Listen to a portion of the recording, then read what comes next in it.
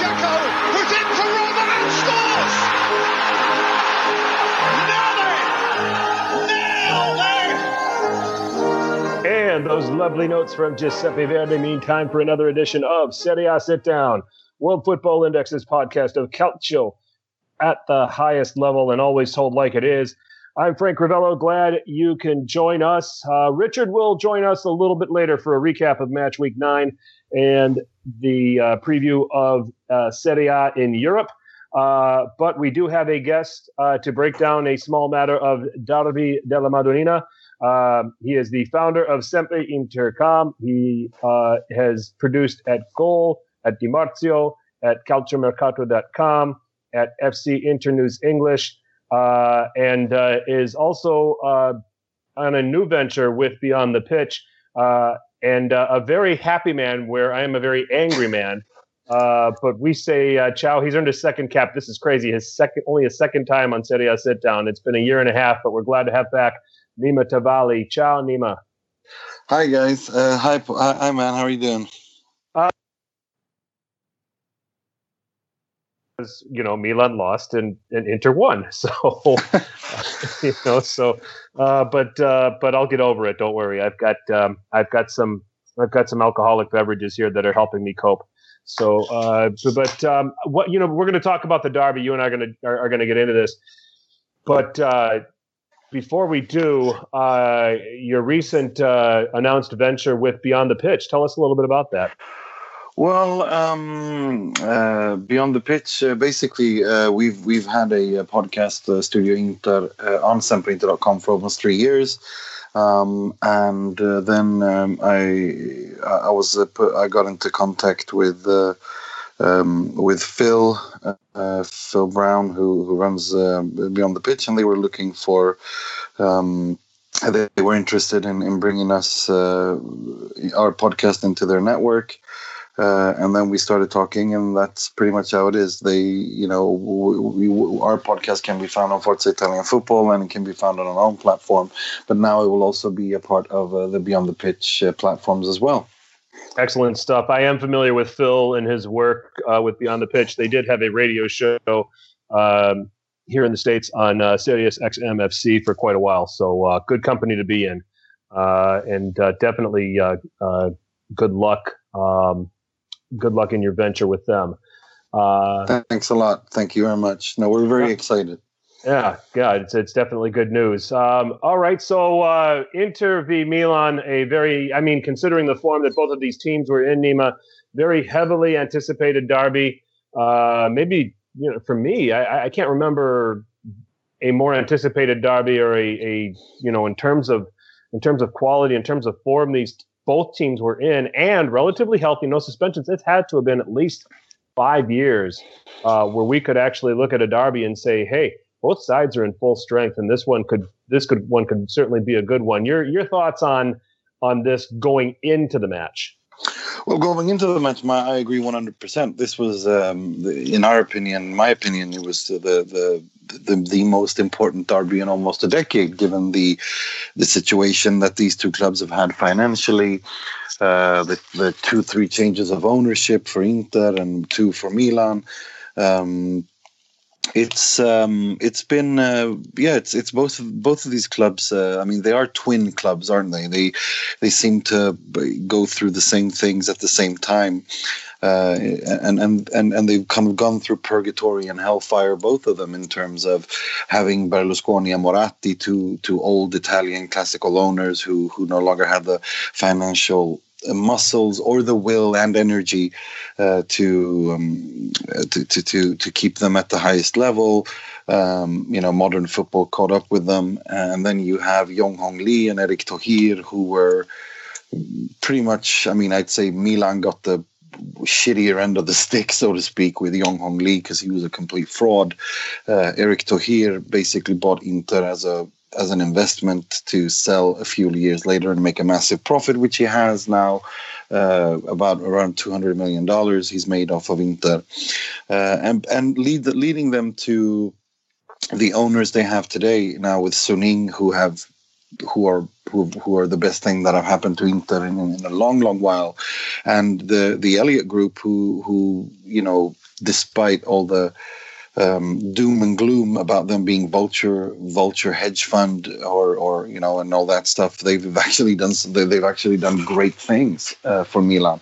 In terms of in terms of the directors, bringing in Gazidis, Maldini, Leonardo, and also in terms of the organizational structure and also the personnel they brought in. It seems that Milan squad is finally starting to look like a squad that's worthy of Milan, at least. And also given how both of these teams played, I mean, sure, Inter are yet to have that 90-minute brilliant performance, but Inter have, went into this game with 6 wins in a row in all competitions. Milan have been playing really good football, and therefore I was expecting a lot going into this game. And I like, and I got a chance to listen to your podcast previewing the Derby della Madonnina, and I like what you and some of your guests, said about Inter in the buildup. This is an Inter team that they're finding, almost like they find ways. They have resources. It's an industrious Inter team, and I very much agree with that. I don't when I think of Inter and how they've kind of gone about their business in Serie A and Champions League, I don't find a dominant, overwhelming, let's just say not a Pep Guardiola managed team in the slightest, but a team that has the resources, is hardworking, hard charging, and finding a way to get results. And I think that's when you think of Spalletti's Roma teams, they didn't have that kind of spine to them. So it's a little refreshing to see this from a team managed by Luciano Spalletti as well. Oh, absolutely. No, I think Spalletti at Roma, that was a difficult situation because you had the Totti thing, and Pallotta hasn't really, he's done great things for Roma, but at the same time, there's been a lot of problems there as well, and a lot of things that have been mismanaged as well. I think Spalletti never really, I think although he did really, really well in his second stint at the club, I think it was very difficult for him to be at Roma during that period. The previous period, although, with the Sensis, Rossella Sensi, Franco Sensi, they at least things were clear. The hierarchy of the club was clear, and the financial power, what they could do, what they couldn't do.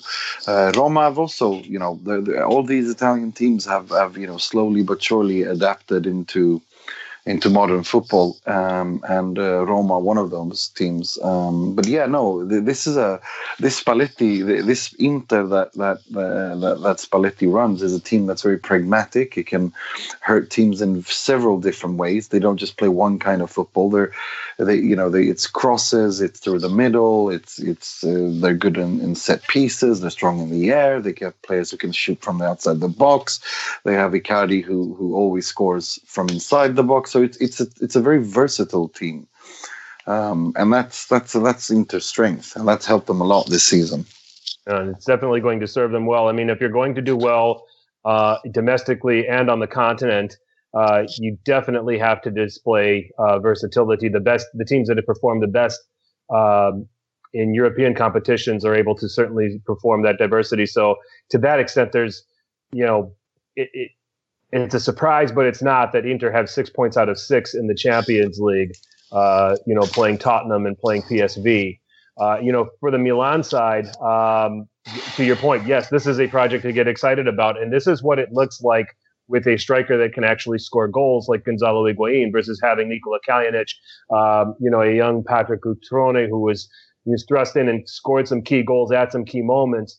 And Andre Silva, although the thing that I've always argued is that Andre Silva never was really given a deserved chance in his time. For some reason, Gattuso and the coaching staff, and then prior to that, Montella always saw something in Kalinic that, for whatever reason, they did not see in Andre Silva.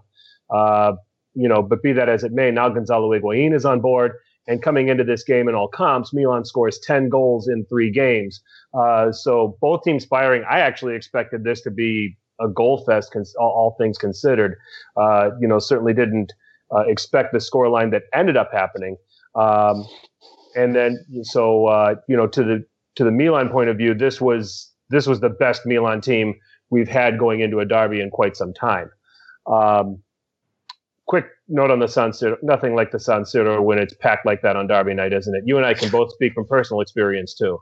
Oh yeah, I mean, I was very fortunate. I'm very fortunate to have been able to cover the games, the derby, at least 5-6 derbies, live, and that stadium, when it's packed evening game, derby is something special. It really is something special.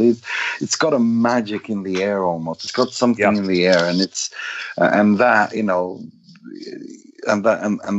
those two sets of fans and those tifos they put out. I mean, the Curva Nords tonight was breathtaking.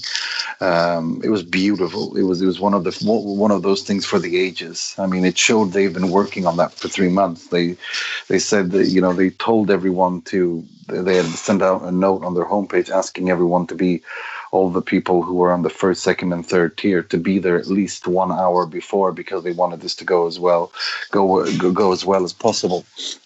And it was gorgeous. Milan's tifo was also pretty funny. The hands of the devil ripping the snake in half. No, it was pretty cool. It was pretty cool. I thought that they both, it was an amazing setting. But I have to say something about Milan. Going into Milan, going into this derby, being excited, having Milan having the best team. I agree with that. I think this is the best two teams.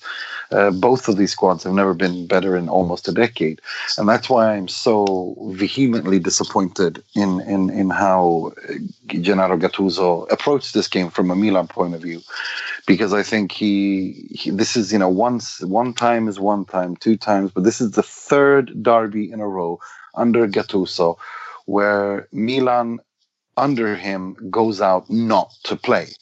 If this was Sassuolo or Siena or Parma coming to the San Siro to park the bus and just waiting to counterattack and win, that's fine. But this is Milan. Milan is not supposed to play like that. And also, every derby, aside from that, every derby has their own history and its own character and mythology. And the mythology surrounding the Milanese derby has always been this, that Inter and Milan, no matter how well they are doing or not doing, no matter how, no matter what's happening otherwise, these teams go out to that derby and they try to win. They go for it. And that's why we've always had these amazing goal fests and 3-0 draws in 29 years. That's why it's been like this. And now under Gattuso, for the 3rd game in a row, it's basically park the bus, play deep, defend deep, wait for Inter to do a mistake, win the ball high up and counterattack.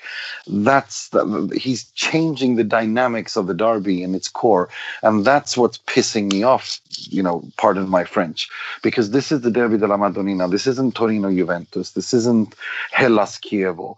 This is the Derby della Madonnina, and this is the derbies that I grew up with and all of us grew up with, and I want to see these teams go at it.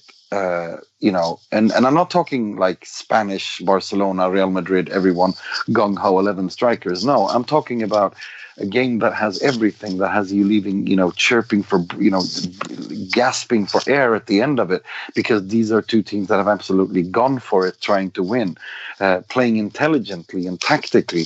But this is now, 180 minutes now that Milan have not been able to score against Inter. It took them an extra time in the Coppa Italia in the 107th or 17th minute to score against Inter after barely creating everything. This is a trend. And Gattuso, this is a trend I hope ends now, because I don't want the fundamental fabric of this derby to be changed in the way that it is being changed, especially by Gattuso. You said a mouthful. Yeah, sorry. But no, that's okay. That's okay. That's okay. I don't mind turning a guy like you loose and being able to say something like that. So let me follow up on the things. First of all, the atmosphere and the atmosphere itself. I personally got to experience it 10 years ago. My wife and I were honeymooning. We had tickets to the derby. It says something about a derby. It says something about a match when You can go into the stadium and get to your seats 2 hours before kickoff, and both ultra sections are full. Both ultra sections, not just one. And they are shouting back and forth at each other. I mean, that's what I walked into when I looked at this and said, "Oh my God, we're in for something." My experience, my experience, it was Mourinho's first derby at Inter, Ronaldinho's first Milan goal. It was a 1-0 win for Milan. But I mean, the star power that was on display. If you were going to go to a derby, that was a pretty damn good one to go to. Inter had Zanetti, they had Ibrahimovic, they had Cambiaso. Milan had Kaká, they had Ronaldinho, they had Pato, they had Gattuso in midfield. So just the star power from that game. It's one of those where, because of that, I can never, whenever Milan come here for the United States tour, I can never be serious about wanting to go and see them play here in the United States. It's like, you know what? I did it at the very top. Why am I going to spend my money, at a stadium built for American football, watching, maybe the first team, if I'm lucky, for 45 minutes, and then all the backups play after that. So no, thank you. I got the full experience, and I got the bucket list experience at the San Siro against Inter. So the atmosphere, that's where I come from. And you know what? I am going to swallow my pride here, and I'm going to say Inter's Tifo game was strong tonight. That was impressive. And Milan's was good, but I was very impressed with Inter and the work that they put in, with their Tifo tonight. So well played to the Curva Nord, and enjoyed that, because I don't do that very often. And then finally, the Gattuso tactics. And because we're going to jump into the meat of the game here shortly, but I'm as frustrated as you are as a Milan supporter. I don't get why Milan try to establish possession and basically play the same formation, the same 11, just about every game with very few changes. And I don't understand for the life of me why Gattuso, is willing to throw that at an informed Sassuolo and monopolize possession, monopolize chances, go out and win 4-1. But then now whenever it comes to the derby, it feels like to me Gattuso just tightens up way too much. And it's reflected in the tactics, it's reflected in the substitutions, and it's reflected in the overall flow of the game for Milan. So I agree with you there. I would like to say, hey, we're here because we get superiority in possession. We're here because we attempt that. We're here because we produce chances. We're here because we produce chances for Higuain. Okay? We've gotten to this point in the season. We've gotten on this run because of that. And to go from that and try to put these 11, it almost felt like with their tactics that it was putting square pegs into round holes. This is not what this 4-3-3 of Milan is set up to do. I've said in past podcasts here on Serie A Sit Down, Nima, I've said it almost feels like, well, Gattuso's married to this 4-3-3, and I've said this on other podcasts too. And it is a copycat version of sorts to what Sarri did at Napoli. It's certainly not the talent of the players at Napoli. No, I'm not making that comparison whatsoever. But Jorginho in the regista, Hamsik in the role to the left of him, who can link up with the attack a little bit closer. He's kind of got that going on with Biglia as a regista, with Bonaventura doing that, and then Kessie in the Allen role where he's doing all the hard work. Okay, this system works if you want to try to have some superiority in possession, much like Sarri's Napoli teams did.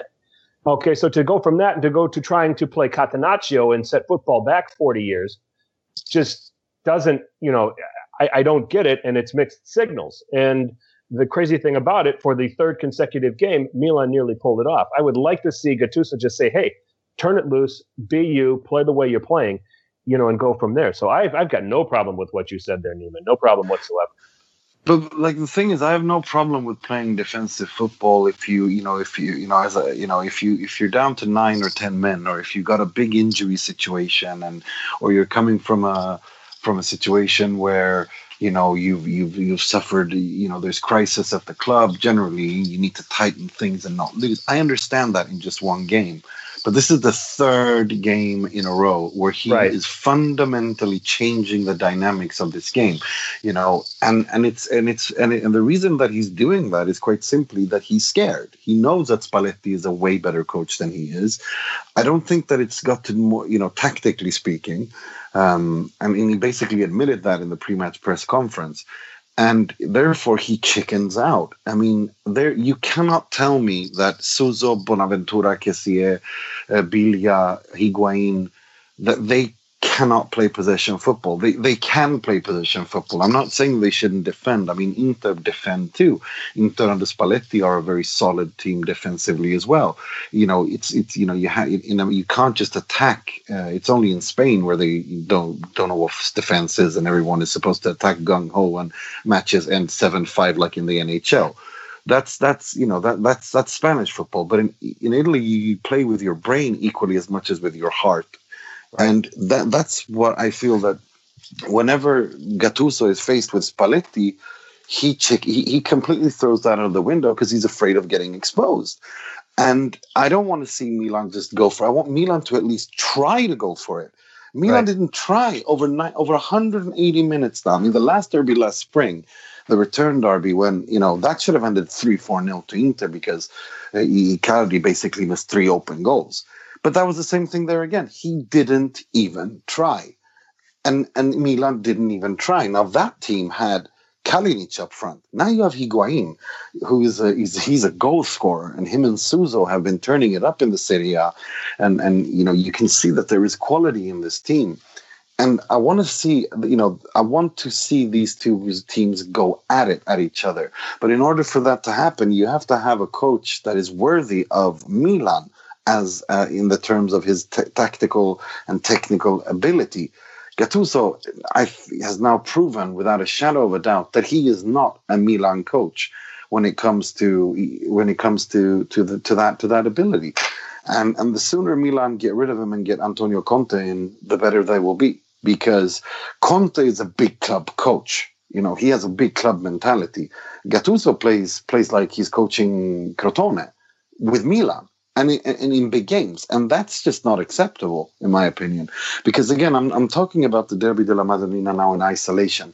This game is, you know, has its own mythology, as I said, has its own character and its own history, and he's changing that. You know, even when Seedorf and Mazzari were on the benches and they were playing with Mexes and Ranocchia and what was his name. You know, we had Kuzmanovic in midfield and Guarin and all these shitty players that, you know, these two teams have unfortunately, due to their struggle to adapt to modern football, have had these past 6-7 years. Even then, they at least tried. They failed because they lacked the competence, but at least they tried. And now what we're seeing is, in this, you know, this is Milan, for crying out loud. You know, this is the Derby della Madonnina. This is what's beautiful about this derby has always been that it's this one city, one stadium, you know, two clubs that are world class, that have conquered the world and are world, you know, our football aristocracy, and are known for having big world class superstars in their teams and entertaining and being glamorous. And then I see today, for the third game in a row, where Milan from day minute one park the bus and just waiting to, you know, playing like a provincial team. That annoys me, because I don't want this derby to change. And I hope that, for the sake, you know, I've always said that Italian football and Milanese football needs a strong Inter and Milan. I think everything is falling into place except on the coaching position at Milan. He's not a Milan coach. It's just that simple. Okay. When the only time you're dead on in the sense that I'll say this. The frustrating, because Milan, even with the way they played, still carved out a number of chances. But when the most dangerous chance for Handanovic was an intended cross by Ricardo Rodriguez that somehow dipped goalward, where he had to adjust and he had to parry the ball out of there. That speaks to you. That speaks quite brightly to your argument. I think that and Suso's volley in the second half that he couldn't quite connect on stood out to me as maybe the most dangerous chances Milan had. Sure, they had shots, but Handanovic wasn't troubled. And that's the part that bothers me. When you have players of the quality of Suso, Calhanoglu, Higuain, Bonaventura, who can bomb forward and join in, those four are talented enough to be able to put Handanovic under siege, and they didn't do that today. No, they didn't. They didn't even try, and that's the thing. It's that's what bothered me the most, is the fact that they didn't even try. The game plan was clear from minute one. Park the bus, win the ball higher up, and counter.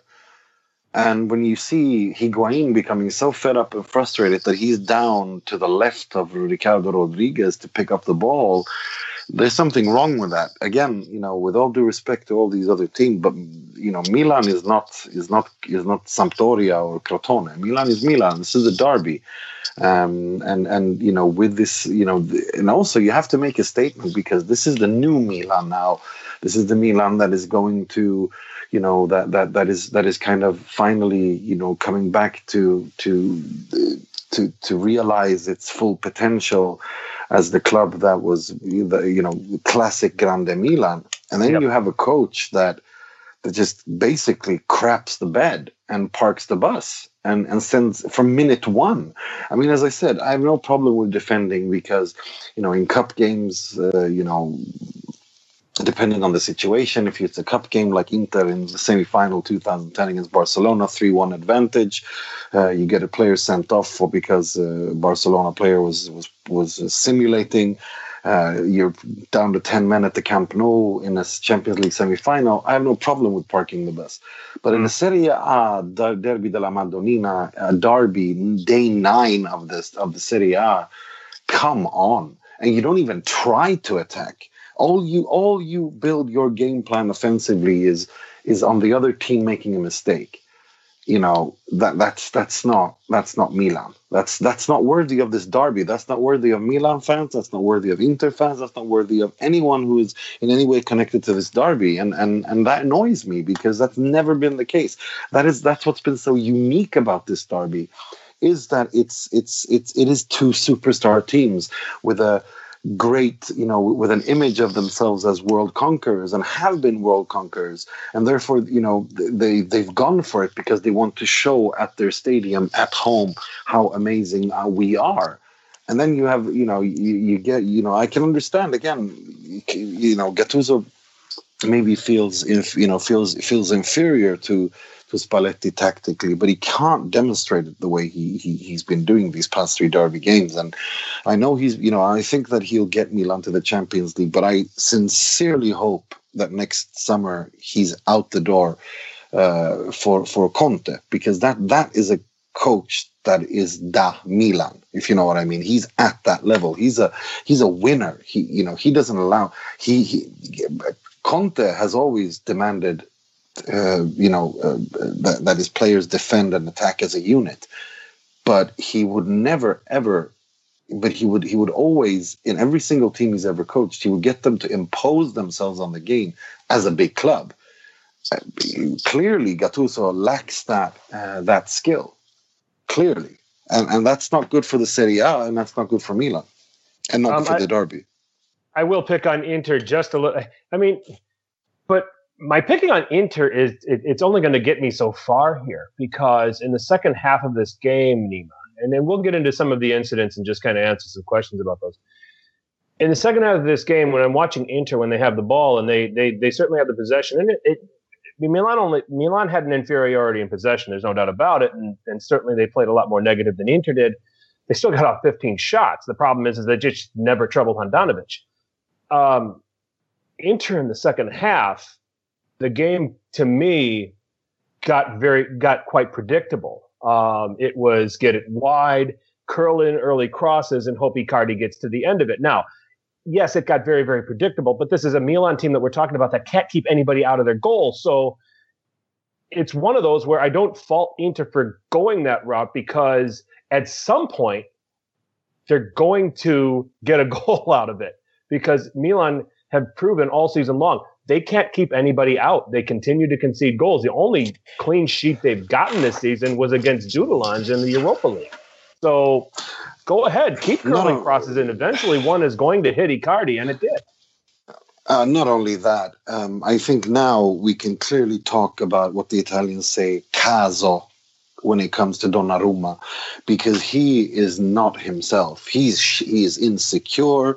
He's scared. He's not commanding. He's not doing any of the things that he did when he was 17, 18 years old and he burst onto the scene. He looks scared, and this is an issue. I don't know if there's a problem between him and Gattuso or him and the new club or whatever, that he doesn't feel. He looks scared. He looks mentally weak. He looks scared, and building on what I said before, that this derby, it's very typical that this derby was decided by a howler, because that's pretty much what it was. It was an Abate Donnarumma howler that decided this derby, and this is not how these derbies should be decided. They should be decided on brilliance and skill. To your point, if I may jump in, Nima, Vecino's cross felt like a very desperate cross. I mean, just looking at his position and how he did it, it's just like he just whipped it in and hoped somebody would get to it. The thing is, I don't agree with that, simply because no, it wasn't a desperate cross. If you look at the kind of crosses that kind of cross was, Inter tried doing those kinds of crosses, these early crosses. That Candreva is actually a master at. That's his best asset. Candreva's ability to whip in crosses early on, where the defense has to run backwards, and Inter and Icardi are moving with space towards the goal. Those kinds of crosses are something that Spalletti wants Inter to do. So I think that's very consistent with how Inter did throughout the match. That kind of a cross. It was just funny that it was Vecino who did it and not Candreva, as Candreva was brought on to do just that.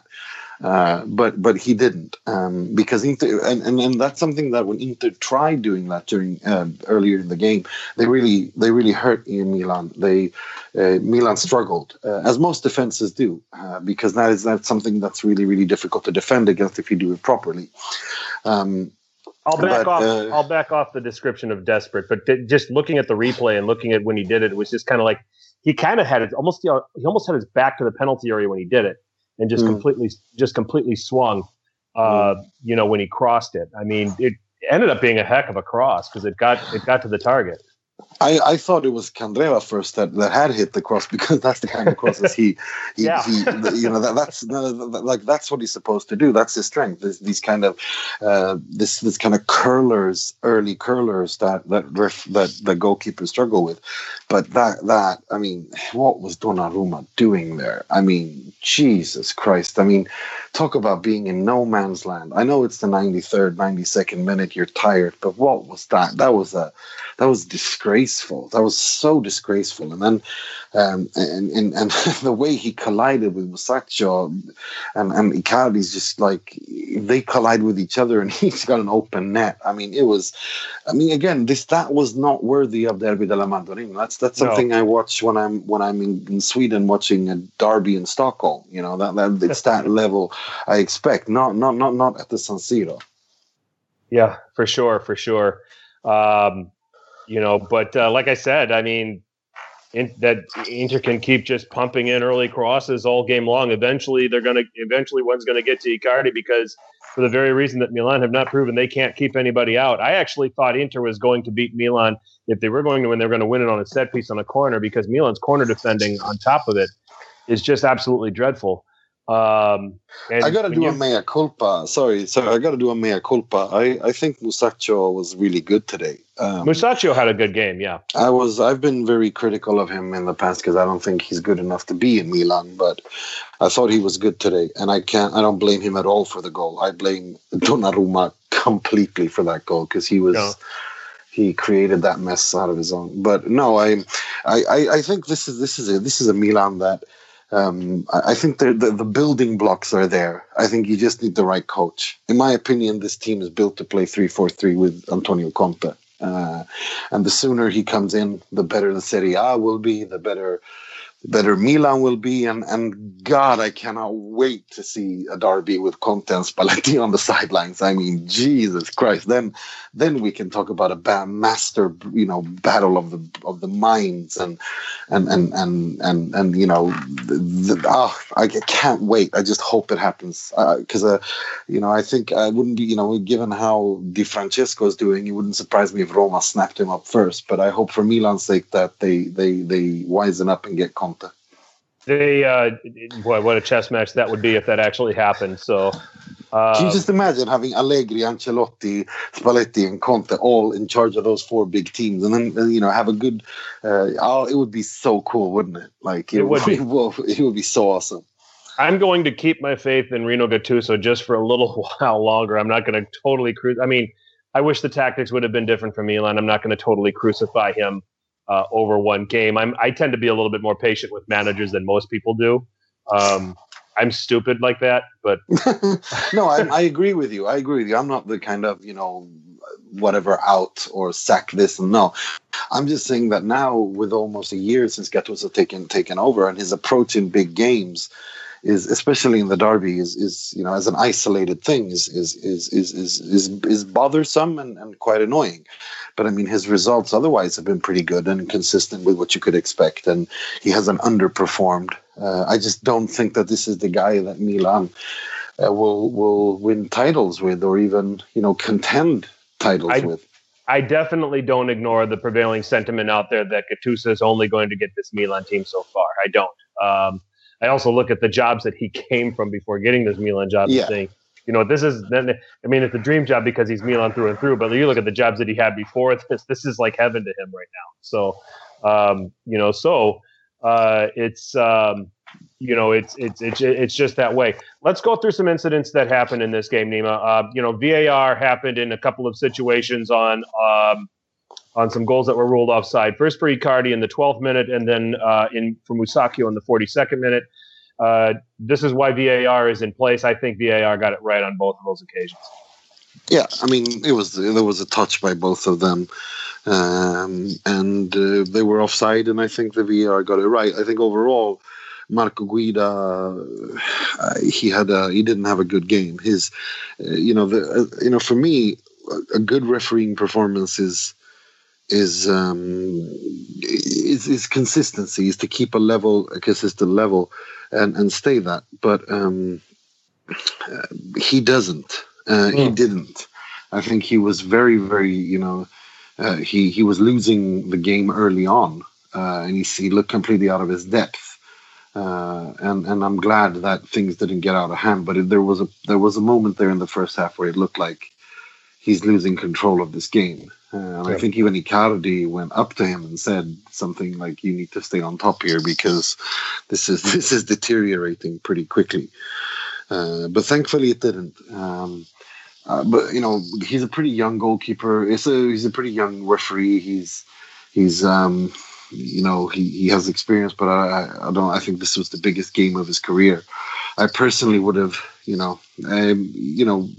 preferred someone with a bit more experience of these games, who can be a bit more consistent. But I was surprised by the decision on who should have refereed this game. There's certainly some other referees with even World Cup experience and European Championship experience among the roster that I thought easily would have gotten this game, unless the FIGC sees enough in this guy that they said, "Hey, let's test you and give you this game." So I thought he was average. I don't think he did a great job, but I also don't think he did a poor job. I thought for me, he didn't do a poor job. He was inconsistent. The incident between Biglia and Nainggolan in the 18th minute, Biglia shown yellow. Was that fair enough for you?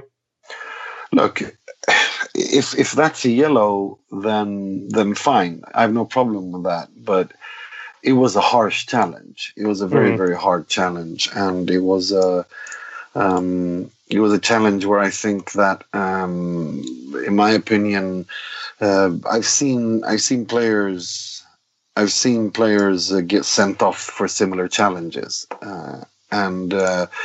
but I mean, fair enough. You want to keep a high level at it's a derby. You don't want to, you want it to.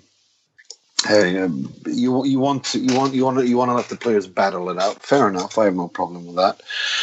But I think I just what I had a problem with was his was the lack of consistency throughout the game, which which can destabilize matches of this character if the players aren't experienced enough. Thankfully, that was not the case. The quality of the players and the experience on there was enough to not let it get out of hand. But I don't think that was thanks to Guida. I think that was in spite of Guida, and that's something I wouldn't like to see in the derby.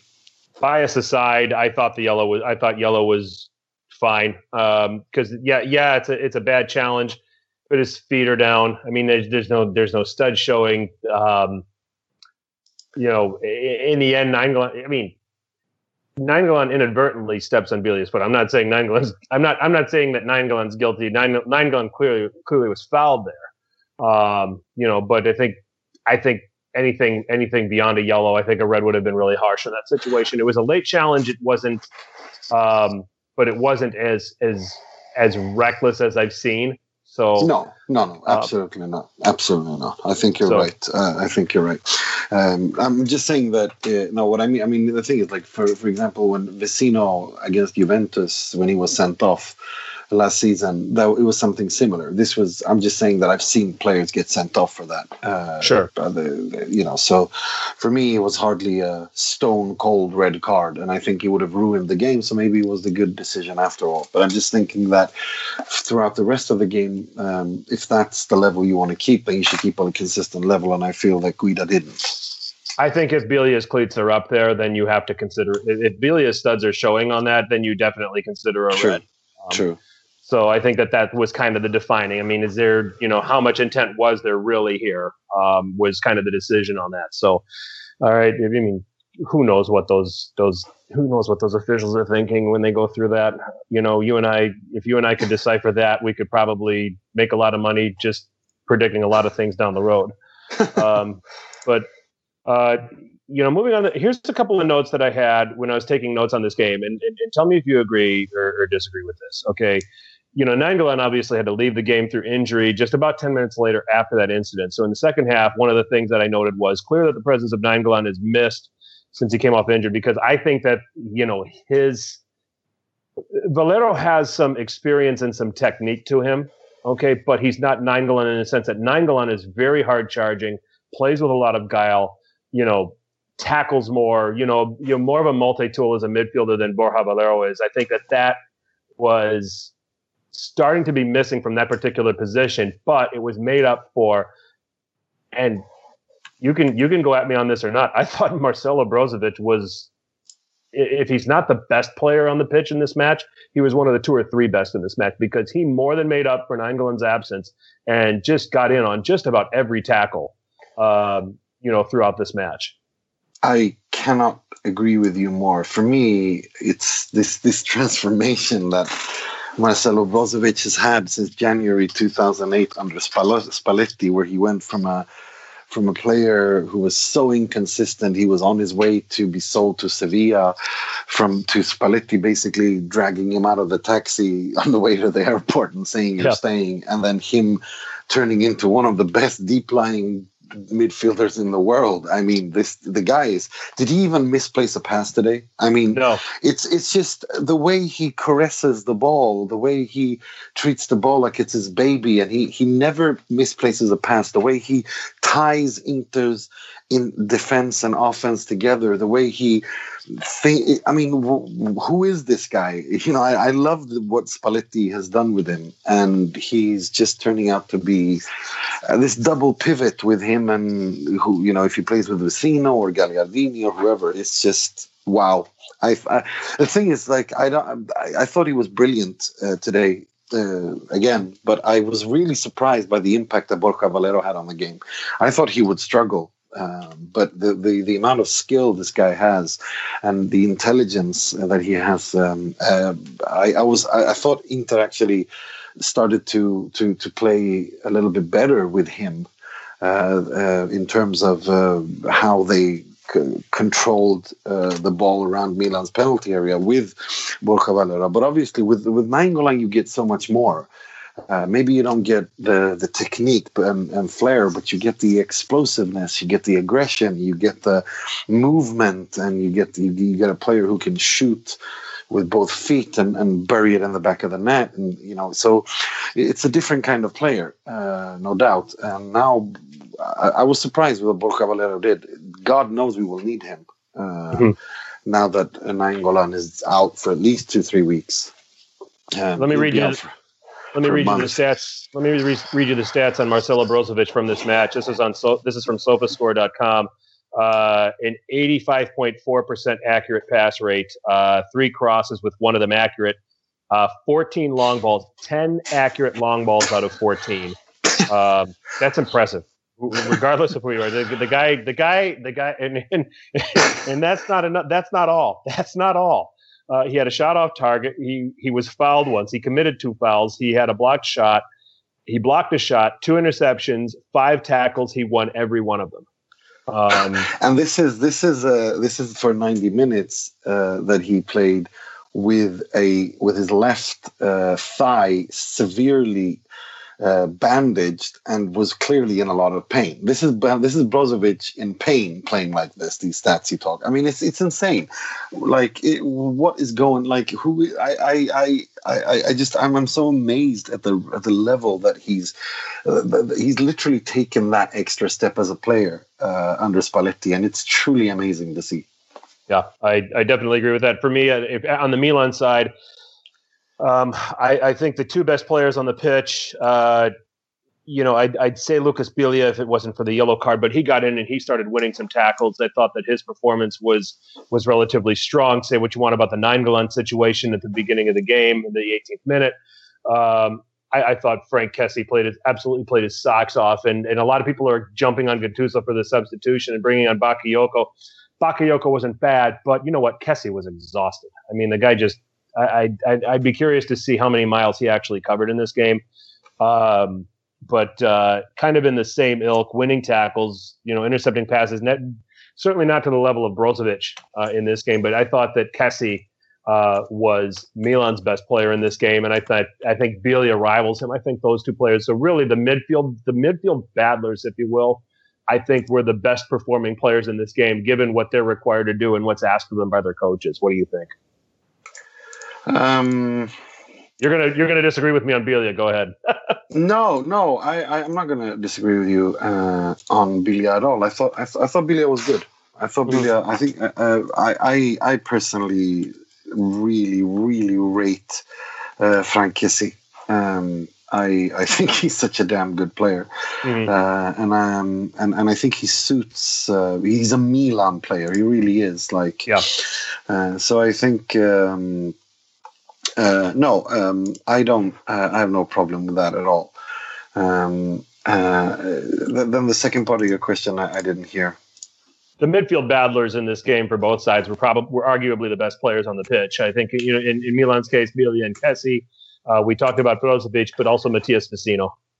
Yeah, I agree. I think I couldn't agree more. I think this game that's what was so interesting to see, because I was so keen going into this, watching those 2 central midfields battle it out, and I thought we saw it was both of those midfield departments play really well. I think Milan were just hampered by having a coach who didn't want them to play, but Bonaventura together with.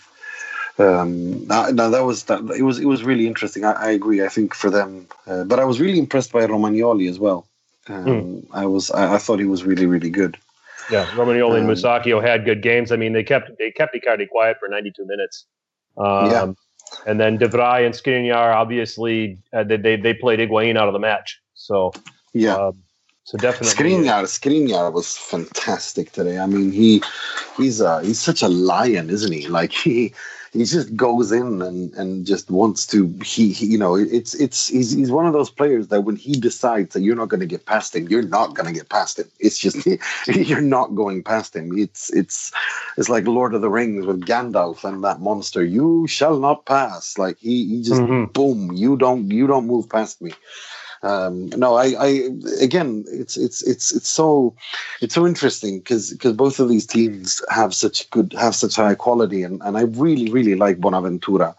The way he runs with the ball, it looks so natural. He flows with it, and same way with how Brozovic, the way he links up, even injured like he was today.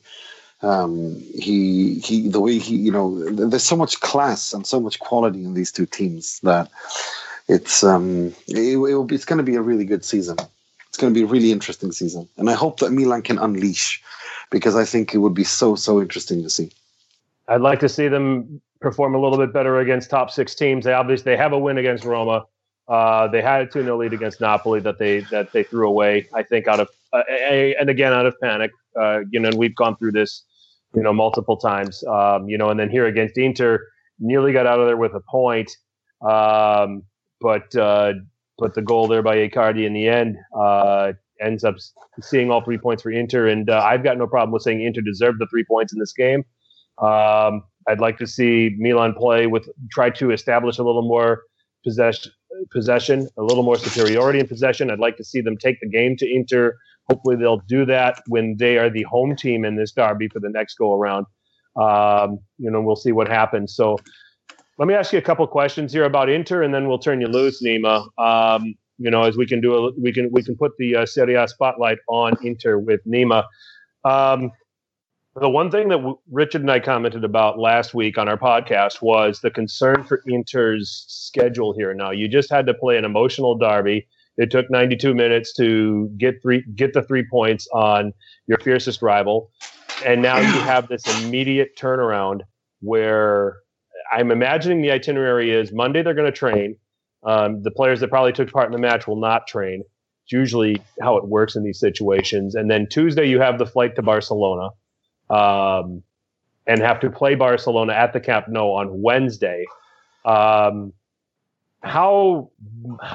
much of a disadvantage is this for Inter going in, or the fact that Lionel Messi now pretty much will not play in this game on Wednesday after he suffered an injury over the weekend? How much of that, makes this particular turnaround a little easier? Well, Messi isn't playing, but Inter are going there without Nainggolan, probably without Perisic, probably without Brozovic. No, I'd say, sure, Messi's, Messi or Ronaldo, those two are, at a different level than everybody else, but I would have,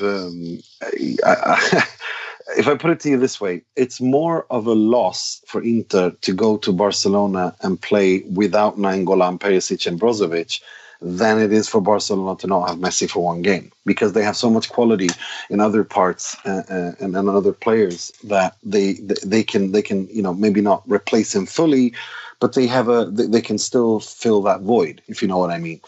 Inter don't have another Nainggolan. They don't have another Brozovic. They don't, Perisic maybe.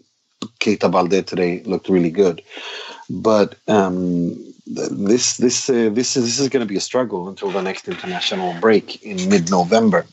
I was really looking forward to that one, to the international break being over, but with the injury situation, I'm counting the days now from an Inter perspective until the next international break, because this squad needs to rest. I mean, Perisic looks so tired and exhausted and out of form, like physically, not in terms of, I think, I don't think he's peaked and is on his way down in terms of quality.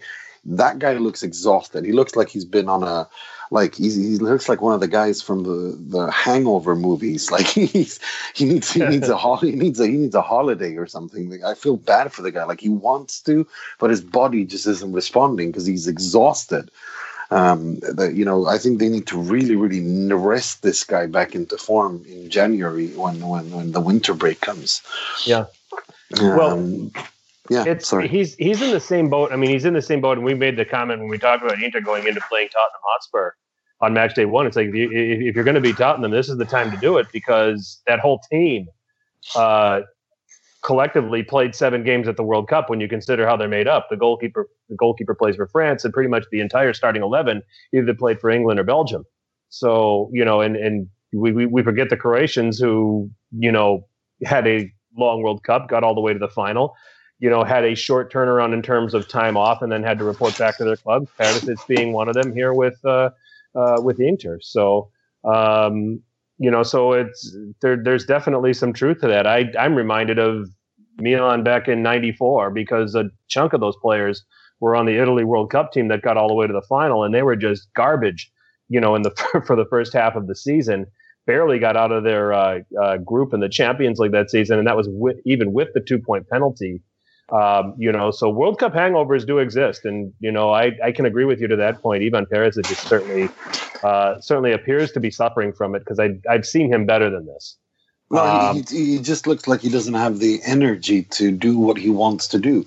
I mean, right. You still see the quality there. It's just the gas meter is on empty. And that's they need to bring this guy back, because the Perisic on form, wow. Yeah, I mean, look out. Everybody knows. Look out. He's brilliant. Yep, definitely agree with you there. Let's talk about Luciano Spalletti. His Roma teams, and like I talked about earlier, that lack of a spine. What are you seeing with him at Inter that's different from his times at Roma? And in particular, the spine might be one of it, but give me some things that you think that Spalletti might have learned from his time at Roma that he's putting to use at Inter that's certainly helping him and helping Inter achieve success. I think it's a combination of things. I think that he never really. I think maybe at that point of his career, he was too much of a volatile character, or he's always been a volatile character. I think at Roma, that's such a volatile club, that kind of caused too much. He was rocking the boat too much. At Inter, it seems that whenever he loses his marbles, and when he loses his shit, to lack of a better expression, that falls into good ears at Inter. The players kind of sort themselves out, and it seems that he's got a really good feeling and connection with this group of players and this club. They're all on the same wavelength, and they're all enjoying each other's company, and they're understanding each other, and they're reacting to each other in a positive manner. And that's the most important thing when you have a coach and a manager, that there is this dynamic, that it doesn't, there's a positive spiral instead of the negative spiral. And I think, if you ask me, it was the perfect timing for Spalletti to come to Inter at that moment in his career, and at that moment for Inter. And it was a match made in heaven at that time. I think, Spalletti is a team builder. He's a team. He's a play creator. He hasn't won many titles, but he's more of a long-term coach than a short-term coach. And I think bringing in a short-term coach, like for example a Mourinho or a Simeone, even to some extent, that would have been the wrong decision. Or even Conte, actually, to that effect, would have been wrong. I think it was the right decision to bring Spalletti. The timing was right for everyone involved.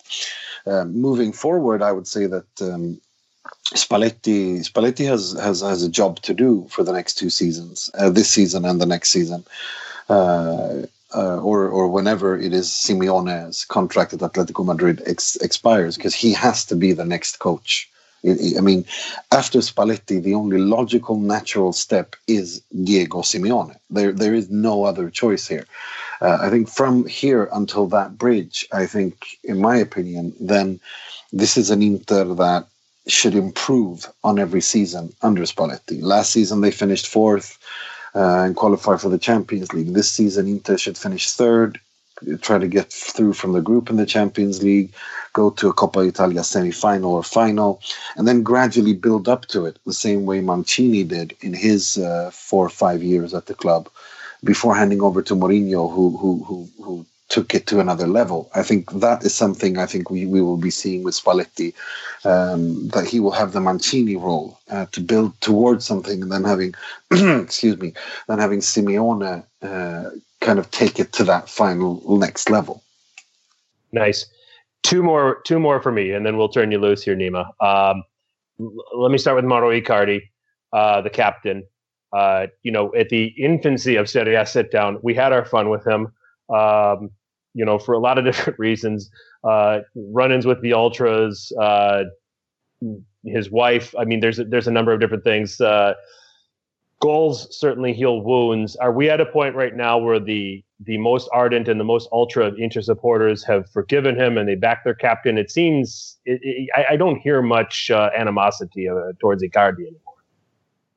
No, there isn't much animosity towards Icardi, because there isn't much animosity to be had. I mean, what else do you want from the guy? I mean, he's already equaled Christian Vieri's record in this Serie A goals for Inter. This guy, if he stays at Inter for the rest of his career, there is no doubt in my mind that we're talking about a potential all-time goal scorer of the Serie A. Yep. I think even Silvio Piola's record is at risk here, if you ask me, because this is a goal poacher. But then again, he said that he will never leave Inter until he wins something, and I think he means that. I think he is. I think he will stay at Inter until he wins something, and I think he. I think he will, and he will want to win something seriously important. Then whether he goes to England or if he goes to Spain, who knows? But I think that right here, right now, I don't see Icardi leaving for at least another 2-3 years, unless somebody breaks the bank and comes out with 160 million euros or something like that. Then it's a completely different ball game. I can't think of any place where he could be better right now. I think it's a perfect fit for him where he is, right there at Inter. Last question, the ownership is stable. You have a manager, and we alluded to Spalletti, being a manager that can give you, that can be in there for a longer period. And obviously, from Mourinho to Spalletti, that's a 7-year period where I think you're definitely in double digits in managers, 10 or 11 of them, I think. So just kind of the overall health of the club from an ownership standpoint, and what are the ambitions going forward? Is there a privately owned stadium possibly being discussed? Just kind of give us some of that, some of the off the pitch stuff with Inter. No, when it comes to the San Siro, I think it's pretty awesome, pretty clear now. It's that Milan and Inter are working on a deal where they will basically work on a 99-year lease of the San Siro, where they won't own it, but they will lease it for 99 years for a set fee, and then both the clubs will go in and invest heavily into the San Siro, sharing the burden, the financial burden, creating a new kind of multi-complex where to modernize the stadium in every aspect imaginable. From a commercial standpoint to museums to everything. I think that's something that the mayor of Milan and the city council of Milan have wanted, because they don't, if Milan and Inter were to leave the San Siro and build their own stadiums, then you'd have an empty colossus named the San Siro with a lot of history that no one uses.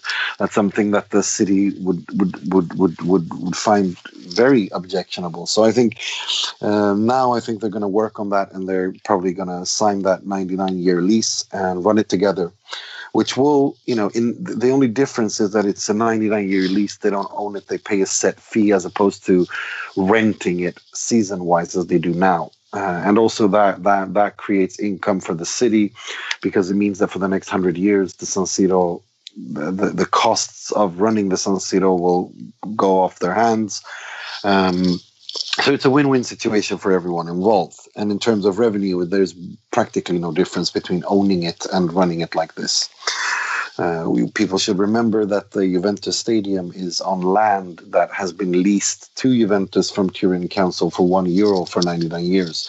Mm-hmm. So it's a similar deal.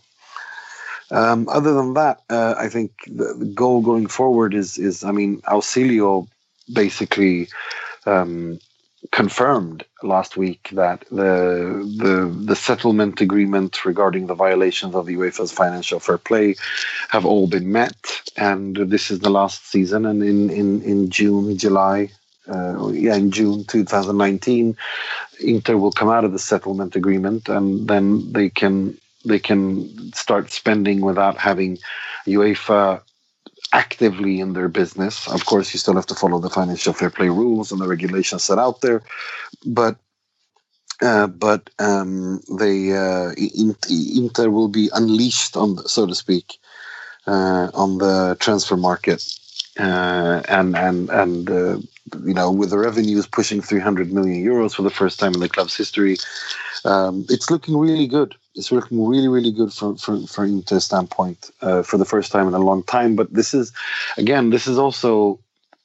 a sporting project that just goes in one way. Inter are now a worldwide brand with a directorship that is worldwide renowned and knows what they're doing. They're building for the future simultaneously as they are building for the now. It's a very intelligent ownership. I think the Suning's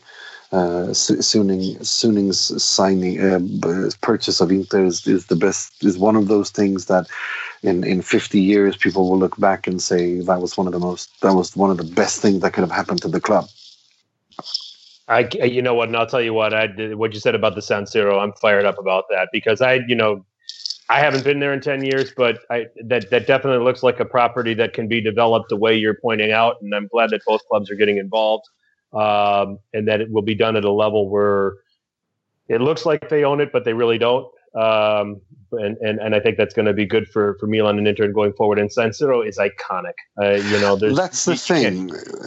No, you don't leave the San Siro. I mean, it's just as the Mirazza of the San Siro is it's football holy ground. You don't leave it, and I think they can still make money off of it, and they can still make more commercial spaces and museums that and all that stuff that modern sports entertainment stadiums should have. I think the only difference is that when Milan's home team, they get them profits. When Inter's home team, they get the profits, and then when they rent it out to concerts and other stuff throughout the year, they'll just share it. But then again, they also share the burden of rebuilding it and refurbishing it. So I mean, that goes hand in hand. I don't see a problem here at all. I think Milan and Inter should be at the San Siro. It's just that simple, in my opinion. Yeah, absolutely. I couldn't agree with you more. Well, Nima, that's our time with you. I mean, is there anything else that you want to plug or promote here for our listeners here at Serie A Sit Down?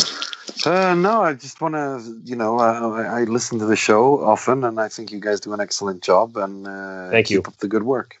Coming from you, that means a ton. So, let's get you on again, and it's got to be sooner than a year and a half. I can't believe that we went this long without having you on. Anytime, guys. My pleasure.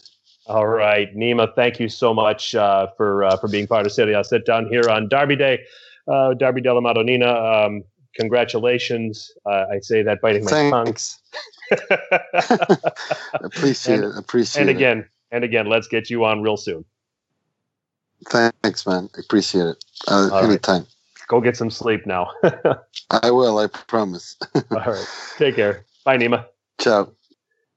That was Nima Tavali from Sempre Intercom. And definitely check out his podcast. You can find that on iTunes.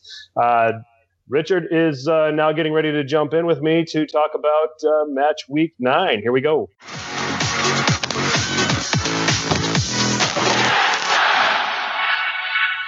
Richard, there you are. Hey, I'm here. What the hell happened to you? I'm blaming you for this Derby loss. You went to the DC United game instead of watch the Milan Derby? Last week I predicted that Icardi would score late, and I said, "Why am I going to watch? I already know the result." No. Truth be told, is actually, I had season tickets with DC United. It was their last home game of the season, so I had to go. Playoffs on the line. You care about some ginger man going out and scoring a brace in Major League Soccer than you do about you. I can't believe that you're my co-host. That's true. It's very blasphemous. I know, but hey, it happens once in a blue moon. Man, Nima brought it, didn't he? He did. I'm glad I stepped up because it's good to see you guys go head to head. And he's a wealth of knowledge there for Inter, or Sempre Inter, I should say. And it's good to get some insight on the other club from Milan that we like to say, we like to joke about. But yeah, he brought it. He brought it, man. It was great stuff from him.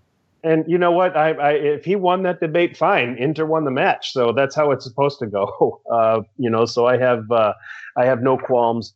I have no qualms about that, and I have no qualms about the things he said about Gattuso and how Milan performed. I mean, it wasn't good enough, and and he was right. I mean, when you look at, I'm trying to, like I said, Milan's most dangerous chance was, and they had 15 shots, but their most dangerous chance was Rodriguez's what looked like a cross that ended up dipping towards the goal that Handanovic had to adjust and make a save. I mean, and the other one was, like I said, the Suso side volley that he just didn't connect, and it was easy for Handanovic to save. Other than that, Inter's goalkeeper just wasn't troubled. We both agreed that the midfield combatants were really the best players on the pitch in this game overall. Inter Brozovic for me was man of the match, and I'll continue to say that.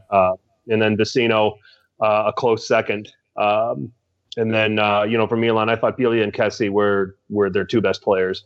And then obviously a slight nod to the center backs on both teams, just the way it played out. So enough of the Derby della Madonnina. There were other games in Serie A, believe it or not, so we'll talk about them. So I'll go through the scores real quick, Richard, and we can just kind of, get a little discussion there, and then we'll follow it up with a preview of Serie A in Europe, because Champions League and Europa League do resume this week, and that'll be that. How's that sound? Sounds good. Let's do it. All right. Well, the fun began with Roma and Spal. By the way, for anybody that invested in my Fearless 5 picks, I'm hiding out right now. So you will not find me. I will release another Fearless 5, and you can invest in that. And if that works out well, I'll come out of hiding and show my face again. I went 0 for 5, Richard. 0 for 5. Oy. Oh. Painful. A lot of people, if anybody bet on anything that I suggested, they just lost a lot of money. So that's why I'm hiding right now in my basement. I'm not going to give up my address. You're just going to have to come and catch me. All right. But anyway, so let's get to there were 8 games that went on. Monday's game is going to be yet to be played. Sampdoria and Sassuolo as of this recording. But 28 goals over 9 games, Richard. And with Samp and Sassuolo hooking up, that's only going to tell me that I think that 30 threshold is definitely going to get broken on match week 9. Yeah, if Frosinone and Empoli have anything to say, I think that Sampdoria Genoa match is going to be fireworks. I'm excited for that match, as I am every time. Sampdoria and Sassuolo. Yeah, what'd I say? You said Sampdoria and Genoa. Yeah. You got Rooney. You got Rooney brain. Or baby brain, or a combination of the two. Oh my! All right, well let's roll through this. Roma hosting Spal should have been cut and dry. Should have been, but you know what? Tell Spal that. Apparently they trained this week. They get a Patania penalty on a careless challenge by Luca Pellegrini on Lazzari. Lazzari was amazing in this game. And then Bonifaci scored off a corner from Valdefiore. Roma did have their chances, just didn't create enough. Vanja Milinkovic-Savic would have been the man of the match of this game for me, Richard, had he not gotten red carded. Apparently, Did you see what happened there? I mean, it was like, it was like he threw a ball, but there was a ball there for a goal. I couldn't get my head around it. It was a second yellow that turned into a red. Did you see it? I did not see it, but I heard about it on the radio, and yeah, that's a pretty stupid play from him. Otherwise, it would have been an excellent game by him, and to get two yellows within 4-minute span towards the end of the game. That's unreal. He shouldn't have done that. Come on now. Yeah. So but Spal with a shock win at the Olimpico against Roma, and just go through John Solano's Twitter feed to get the lowdown on what happened in that game. And Fanolas didn't even play in that game, Richard. It was Marcano and some other schmuck. So they don't have any center backs at Roma. Juve and Genoa was the second game that went on Saturday. That surprisingly ended 1-1. Cristiano Ronaldo got a goal. They all count the same Cristiano. But that was so pathetic. But Bessa scored off a header. Guess who was marking him? Yeah, exactly. Our boy. I know. We were glad to send back for a guy who we haven't even seen play yet, Mattia Caldara. Well, we got Higuain too. So, but Bonucci, left another man alone on a cross, and certainly they scored. And Genoa getting a shock draw, so 2 shocks right off the bat in Serie A, making it interesting. Napoli made sure there wouldn't be a third, though. They go to the Friuli and they blow out Udinese 3-0. Brian Ruiz with my goal of the week, Richard. Beautiful curler, and he's a left-footed player, and he scored on his right foot, upper 90. Dries Mertens with a penalty. Marco Rog getting a goal. Ruiz actually had to come on for Verdi, so I don't know if there's an injury there or what the scoop was, but he had to come on pretty early. So he wasn't even figured into the starting 11 until he was forced on, and then he goes and scores the best goal this week. Yeah, that's some great stuff by Brian Ruiz. I mean, it seems like the guys like him and Lorenzo Pellegrini, when these guys, they don't start, but they get called in right immediately early in the game because of injuries, they seem to have fantastic games. Pellegrini did early in the season, and then when Verdi came off in this game, he came on and scored a fantastic goal. Ruiz did. So, hopefully the injury for Verdi isn't serious, but it just shows you that the coaching is done right because these players are ready despite not starting the game. They're ready to come in right away and provide for their teams. And Ruiz, with a goal, I can't argue with there. That's goal of the week. Yeah, definitely well taken. And Napoli go on and get the 3 points and gain 2 on Juventus as they try to scratch their way back into this title challenge. Sunday's action opened with Matteo Benetti being subjected to Frosinone and Empoli. At least that's what we said before the game.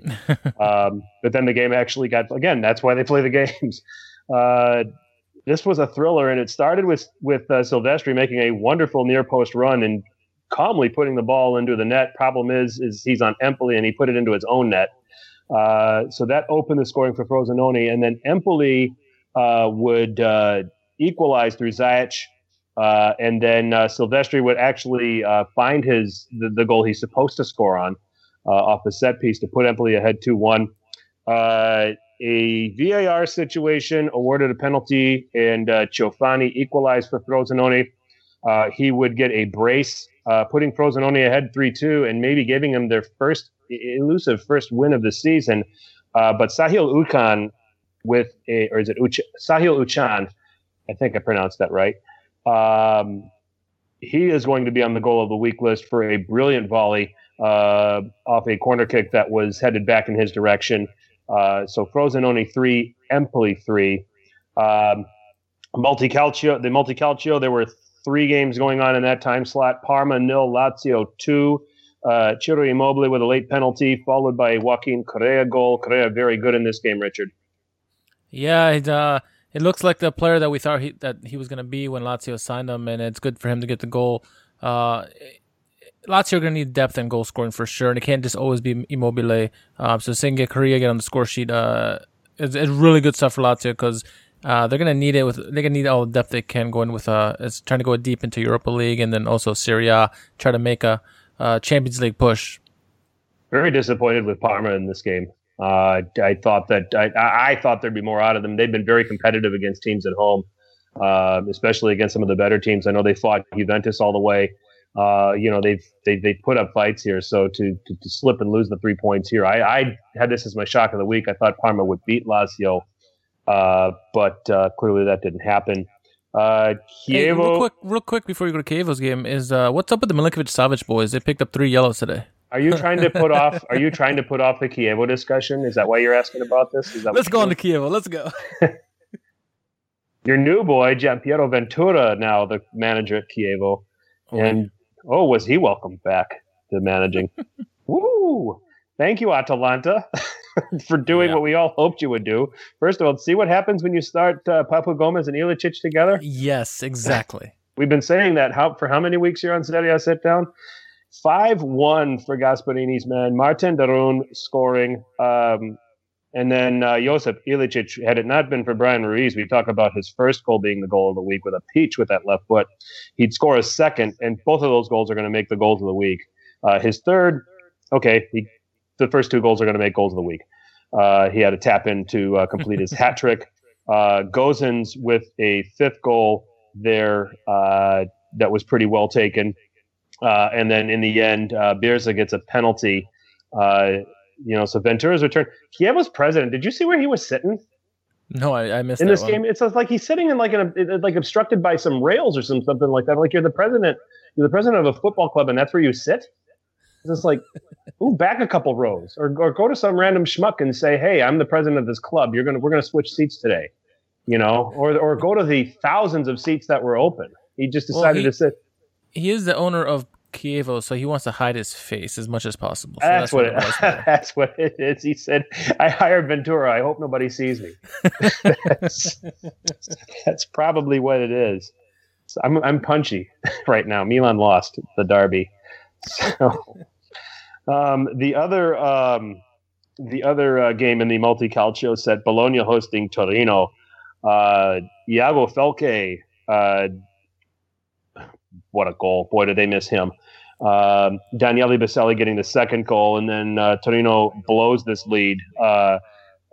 Santander scoring to pull within 2-1, and then Calabrese on a run after winning the ball, creating some pressure, that sort of thing, getting the ball, equalizing 2-2. Who the hell is Calabrese? He is the goal scorer of this game, Frank. That's all I can tell you. You don't know either? Okay.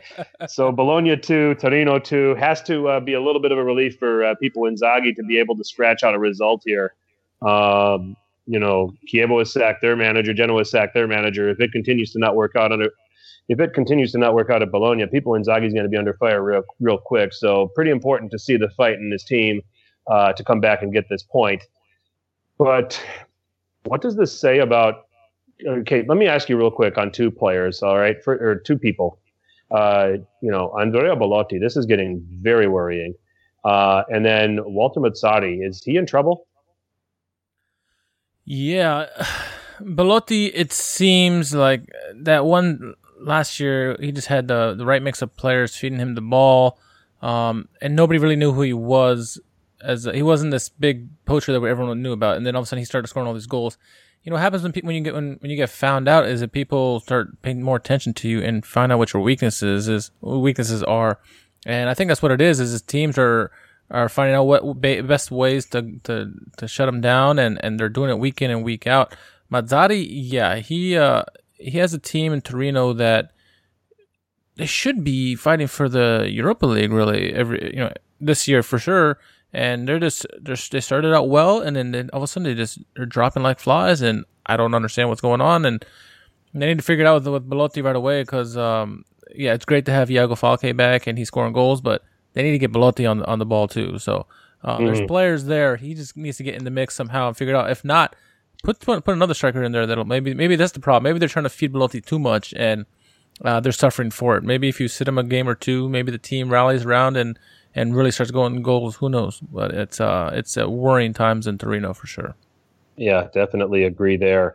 And then to round out the games that were played, Fiorentina and Cagliari. This one's a bit of a surprise, 1-1. Veretout getting a penalty on a VAR awarded in a incident between Nicolo Barella and Federico Chiesa. Where initially the referee let it go, but then VAR showed that Barella did get enough contact on Chiesa to bring him down. It was pretty close to the end line. Did you see this incident? I think that VAR ultimately got this right. Yeah, and that's what VAR is for. As much people hate on it all the time, it's plays like this where in real time you may have missed it, right? But then VAR gets on top of it and says, you know what? Check this out again. Barella did get a piece of Chiesa, forcing him to come down.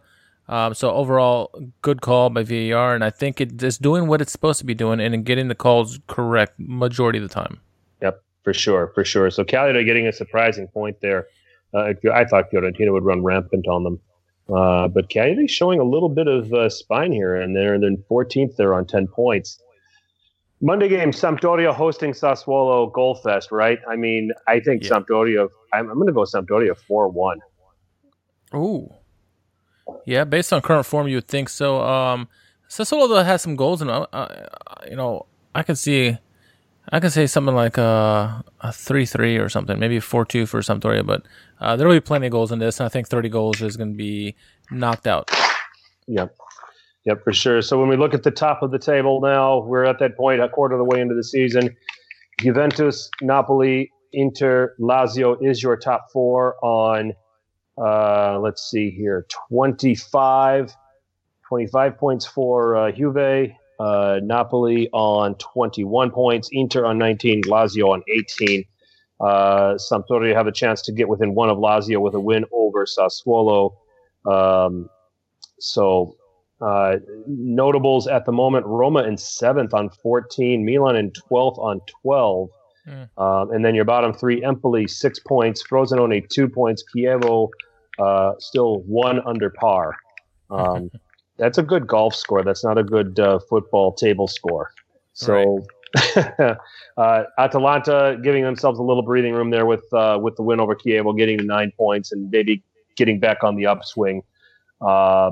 So just having a look at this table, what's standing out besides, I mean, I think Juve and Napoli are certainly firming up the top two spots.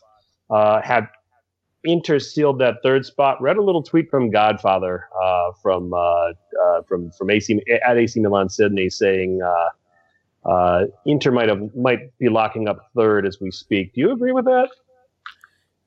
It's a little early. If it was any team named Juventus or Napoli, I would say it's locked up. But I think any other team in this league, you can't lock it up because we've seen the momentum swings during the season.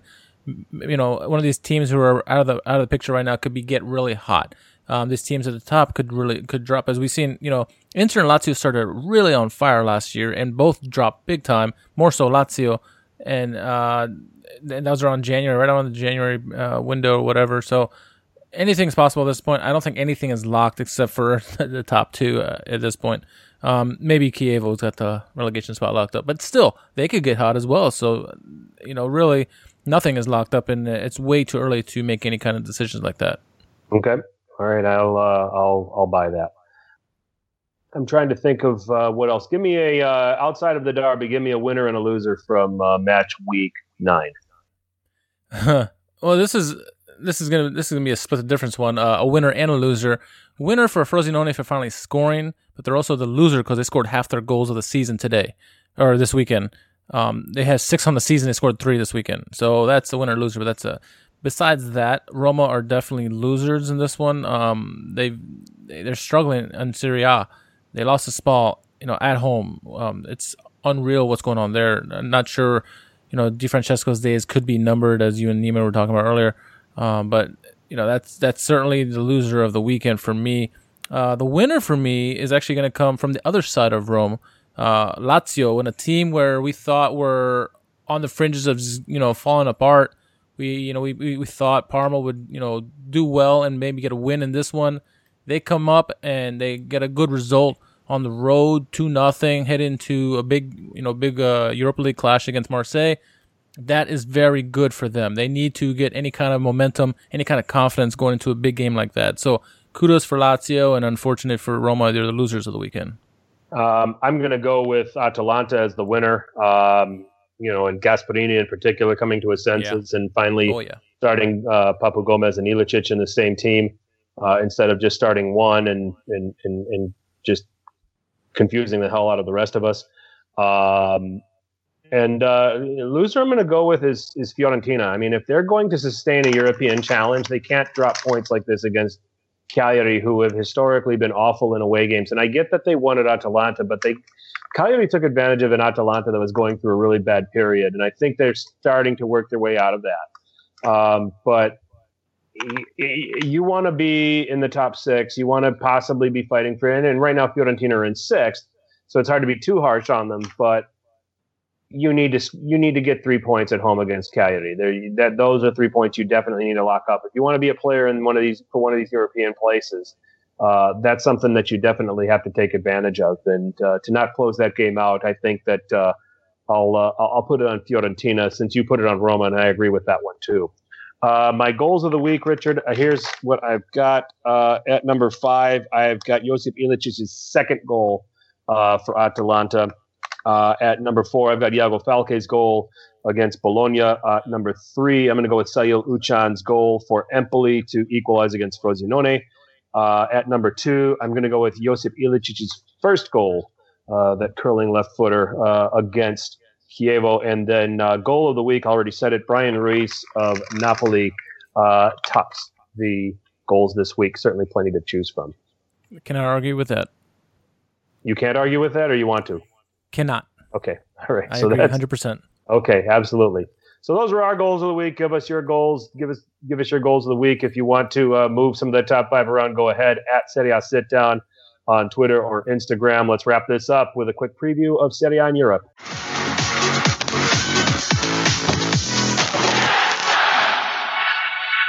All right, we've got Tuesday's games, Richard, in the UEFA Champions League. Roma hosting CSKA Moscow. CSKA Moscow, the surprise leaders of Group G over the likes of Roma and Real Madrid. They're going to need to shake this bad taste in their mouth from Spal as quickly as possible. This is a CSKA team that they do have we can sit there and say Real Madrid didn't have Sergio Ramos, they didn't have Marcelo, they didn't have Gareth Bale. CSKA Moscow still beat Real Madrid. Yeah, that it was a very impressive. It was impressive to get 3 points against Real Madrid, no matter what. So doesn't matter who wasn't in the lineup. They got plenty of players over there, Real Madrid, and the fact they beat them, kudos on them. Excellent. I definitely agree with that. Now, prediction on this one. I think that, first of all, Fanolas is going to be back in this one. They were rested on Saturday, so that's going to give them at least, well, do I have to say stability about Fanolas? Compared to what they trotted out there on Saturday. Yeah. Okay. All right. So Fanolas is going to be in the game. So, and they might rotate the wingers a little bit. Although I got to think Under plays. Maybe Kluivert starts. They both need to start. Yeah, and they run at this still relatively slow CSKA defense. That's going to be their chance to win here. I think Roma win this game and move ahead of CSKA Moscow and get one of those. This is where they get in their position as one of the favorites to qualify from the group. And I like them to go on and win this game by 2-0. Wow, 2-0. Considering the form that they're in, huh?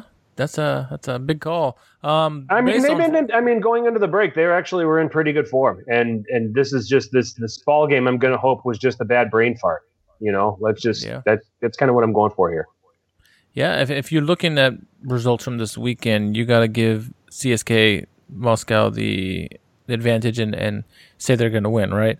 Roma looked pitiful against Spal, and so most people would say, hey, CSKA, they're winning their group.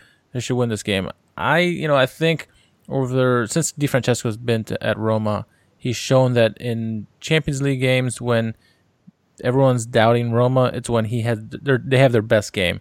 I think also, tactically he's going to find a way to shut down the CSKA, and they're going to find ways to score goals. Whether it's Dzeko or if Under or Kluivert, any of the young boys play.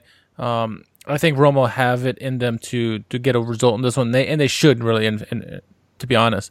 So I too see Roma getting a win in this one. I'm going to say a little bit closer. I'll say 2-1. Okay. Yeah, I mean, there's some attacking threats on the CSKA team, so certainly don't want to deny them of that. But I think that Roma are going to find the means to keep them out and get a goal here. So or get a clean sheet, I should say. Manchester United and Juventus. Ronaldo returns to Old Trafford. This is what everybody wants to talk about, so let's talk about it. Oh yeah,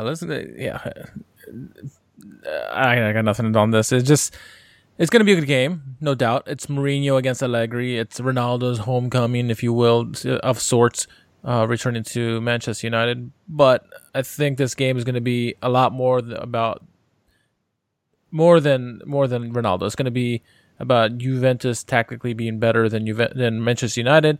They've been reeling this season. Mourinho seems not to care, even though they got a pretty decent result against Chelsea this weekend. But it's going to be Juve masterclass, I think, and it's going to be, the same Juve we always see. It's not going to blow you out or anything. They're going to do just enough to get the win. Okay, I think Juve is going to win this game 2-1. I think that it's just Manchester United are just in such a shambles right now. And yeah, I know that they fought hard to get a draw at Stamford Bridge and all this other stuff, but you can't really seriously look at me straight-faced and say that this Man United team is in it for Mourinho and that they believe in the project and all of this other nonsense that goes with it, So I'm with you. I'm going 2-1 to Juve. I think they're going to go to I think that Allegri is going to get resourceful. They're going to concede one. Does Ronaldo score is the question. I think he does. That would be good theater, wouldn't it? It would. That would be very good theater. I'm going to give him one, yeah. But I think the other one's just going to come from a really strange source. Maybe a Miralem Pjanic goal, which is not that strange, but that's Bonucci. Yeah, you never know. So that's kind of where I'm going to go with it. It's going to be a very good game, tightly contested, but I'm going to go with Juve for the win, 2-1, and Serie A will continue their dominance over EPL. All right, so then getting to the Wednesday games. Oh, let's have some fun here, Richard. Away matches. Inter travel to the Camp Nou, playing Barcelona.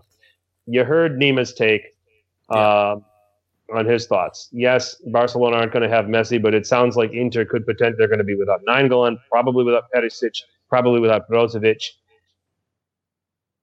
Do we think Barcelona's a little more ordinary without number 10 on the pitch, and is that enough to give Inter a chance? A little more ordinary compared to without Messi, yes. Because with Messi, they're extraordinary. So they're a little bit lower down, but they're still a very good team. But I like what Inter has been doing in these European fixtures thus far. And I think, it'll give opportunities for guys like Martinez to play and some other guys. Inter have the depth to compete. If they could play with the same kind of passion they have been playing, against PSV and Tottenham, having the resolve to go down a goal and then come back and get a result, they could pull a shock win here in this one and take a commanding lead of the group. So I'm going to go with that. I'm going to go with maybe like a 2-1 victory for Inter. Okay. I don't think they're going to win. I'm going to go for a 1-1 draw. But if Inter is going to beat Barcelona, this is when they need to do it, when they don't have their best player. Because when you're looking at them, still Philippe Coutinho is going to do a lot of damage.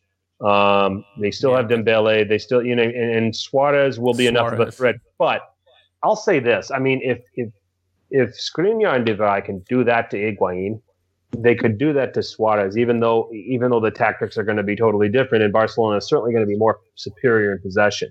So. But I'm going to go on a draw on this one, and I think that Inter are going to not be troubled at all by that, because that'll put them on 7 points, knowing that maybe just a win over PSV or Tottenham in one of the last 2 match days, say if regardless of what they do in the return match against Barcelona, will be enough to see them through to the next stage. So, and now Napoli at PSG. Ancelotti returns to Paris. Cavani against his old team. The storyline's already with this. This is the big one, and if Napoli stand a chance of qualifying out of this group, I said when these groups came out, Richard, and I'll start with this one first, Napoli will advance at the expense of PSG. That was the prediction that I made. So I think they go to Paris and they draw. I thought you were going to say win. I think it's going to be a spectacle. I think it's going to be 2-2. Ooh, wow, 2-2. I think that there's too much for Paris up front for Napoli to keep them out, because Napoli don't play. Napoli won't play that way. They're not going to be able to. You've got Neymar, you've got Mbappe, you've got, I think if there's one player they're going to be able to contain, it's going to be Cavani. I don't think there's a narrative here for Cavani. I think that Koulibaly can do the job on him. It's those other attacking players that PSG can boast that I worry about. Neymar and Mbappe in particular. I think those are the guys that are going to have games in this one. But going the other way, I think that PSG can be susceptible enough. I can see Insigne doing well. I can see Callejon doing well. I can see Zielinski doing well out of the midfield if he gets the opportunity to start. So 2-2. This one's going to be fun. Other than the match against Liverpool, who has PSG really gotten pushback from this season? I mean, in Ligue 1, they're running away with it already. That's something you could say is a lock, and as Ligue 1, as PSG is going to win that. I like what you're saying here about Napoli, and it's Ancelotti again in a European tournament. We know what he brings to the table. He knows his team is as good as anyone, right? Maybe more than Tuchel. So, with that said, PSG are loaded with firepower. Like you said, Cavani, Mbappe, Neymar, the list goes on and on. And they got a really good goalkeeper to boot. But I think if Napoli can dominate the possession in the game, especially that midfield, Koulibaly, if he can do the number on Cavani, like you were saying, he's done with everybody else in Serie A or anybody else he's faced, striker-wise. And I'm looking for Insigne and Zielinski to have big games. Both these players are special players. Zielinski's coming to his own. Insigne he just loves these big European games. As we saw at Liverpool, he didn't die the whole game. He just kept playing and finally got that late goal. I'm going to go 1-1 draw, but it's going to be a highly entertaining game with chances, and I think a lot of saves both ways. So it'll surely be a spectacle. You don't want to miss this game for sure. Oh, it's going to be, to me, it's going to be the pick of the games in match week 3. Europa League, Milan hosting Betis. You know a thing or two about Betis, and then Marseille taking on Lazio as Lazio head to the Velodrome. Milan Betis. Give Milan fans that listen to our pod an education of what they have to look out for when they play Betis. Betis are full of playmakers you probably never heard of, but nonetheless they are good. They are and a veteran in Joaquin. Yeah, and Joaquin, who's 38 years young, I think that's how he might be even older. He's doing, for his age, he's doing wonders, and it's a very, very good team. The manager's very good. They're better at home than they are on the road. However, they are still a good team. They're contending for Champions League, so that says a lot about them. But it'll be they're not without. There'll be chances on, to get through their defense. Their defense isn't the greatest in the world, and that's where Milan will have to be clinical. They're going to get shots like they always do, but you got to put away these opportunities. And if you got guys like Higuain or Cutrone playing, it bodes well for you when you get your opportunities. So those guys can definitely finish it. So it'll be a definitely good game. I'm going to go with Milan recover from their derby loss and get a win against Betis, but only by a goal, maybe like 2-1 or something. I'm with you. I think 2-1 feels right in this one for Milan. I think that they'll get back on track. I think Reina starts, which will be helpful. I think you start Suso again just because of that experience. Be interesting. Does Castillejo start because of his La Liga experience? You got to think that he might have a role in this match at some point. So it'll be interesting in that vein. Lazio heading to Marseille. Now Marseille having their issues so far. They lost to Eintracht Frankfurt, but of course Lazio did too. I mean, this is all of a sudden looking like a battle for second place in this group. Marseille can boast players like Dimitri Payet. I don't know if Tovan's going to be back in time for this. I know he didn't. I don't think he played in the last match day. I'm trying to remember how that worked out. But they also boast attacking talent. I'm sorry, I'm thinking about Leon and Fekir. Tovan will be available. They have strikers now. They have Mitroglou, who's well traveled and can score goals. On the outsides, at least on the fullback positions, they have the Japanese international. I think it's Sakai that plays. In midfield, they have Luis Gustavo. So they have some veteran players. They have a very experienced team. This is a team that reached the final of the Europa League last season. And the Lazio team that showed their grit here, winning at Parma. Lazio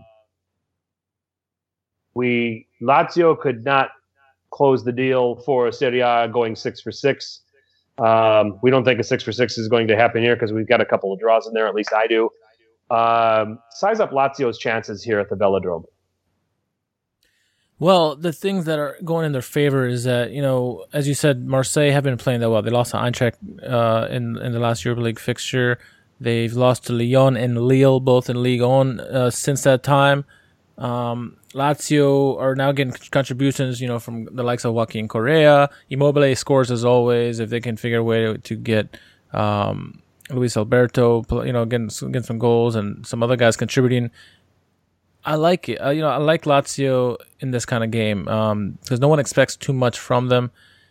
Marseille are very good at home. They're a good squad, but they're really good at home. The Stade Velodrome can be a daunting place to play at, but we've seen it before that Lazio can go on the road and get victories. They did it against Juventus, which is one of the hardest places to win in Europe.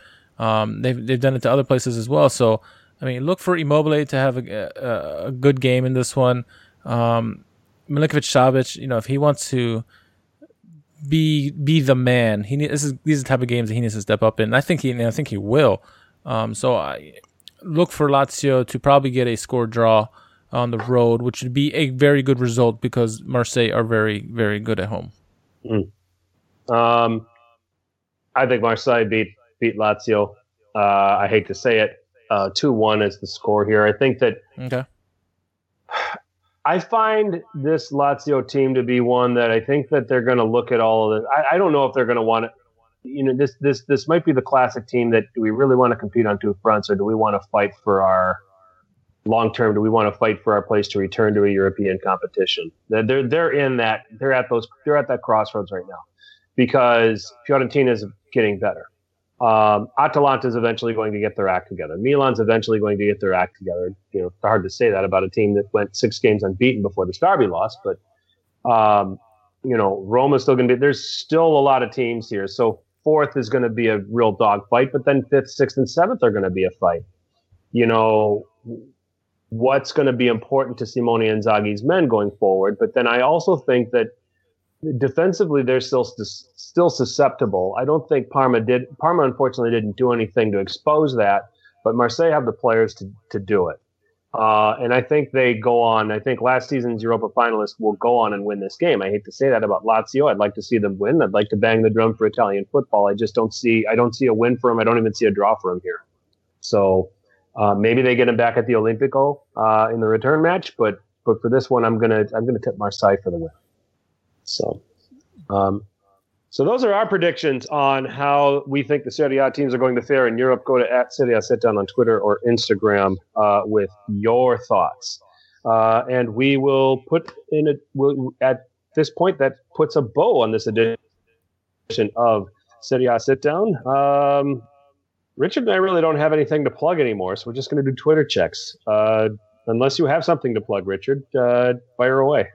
I do not. I just at @R_Carman KHARMAN on Twitter or Instagram, and that's all I got these days. Okay. I'm at FTC_21. Sorry if you invested in my Fearless 5 this week. I do not give refunds, so that is taking my picks and investing in them is at will. So.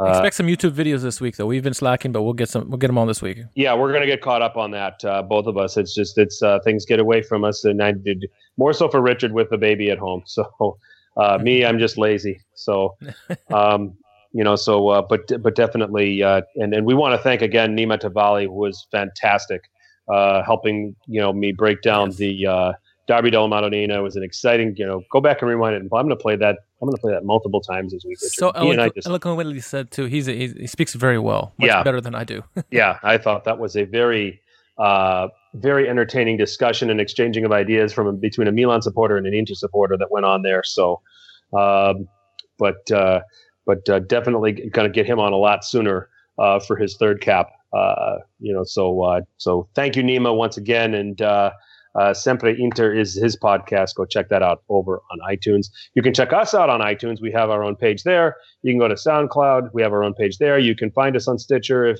that's where you listen. So we're there. Serie A Sit Down on YouTube. Once again, we're going to try to get rolling on those videos and try to get caught up on that. And we're at Serie A Sit Down on Twitter. Or Instagram. Got a thought or got a topic you want us to cover on a future podcast, drop us a line at each of those places. So for Richard, I'm Frank. This is Serie A Sit Down. Thank you for listening. And as always, make sure you're telling your paisans about us. Ciao. Oh mia bella Madonnina, che te berrime de lontà, tu t'adore piscinina, ti te dominet Milà, sotto a ti se vive la vita, se sta mai coi mani in mano, canten tu lontan de Napoli e se mere, ma poi vegna anche a Milà.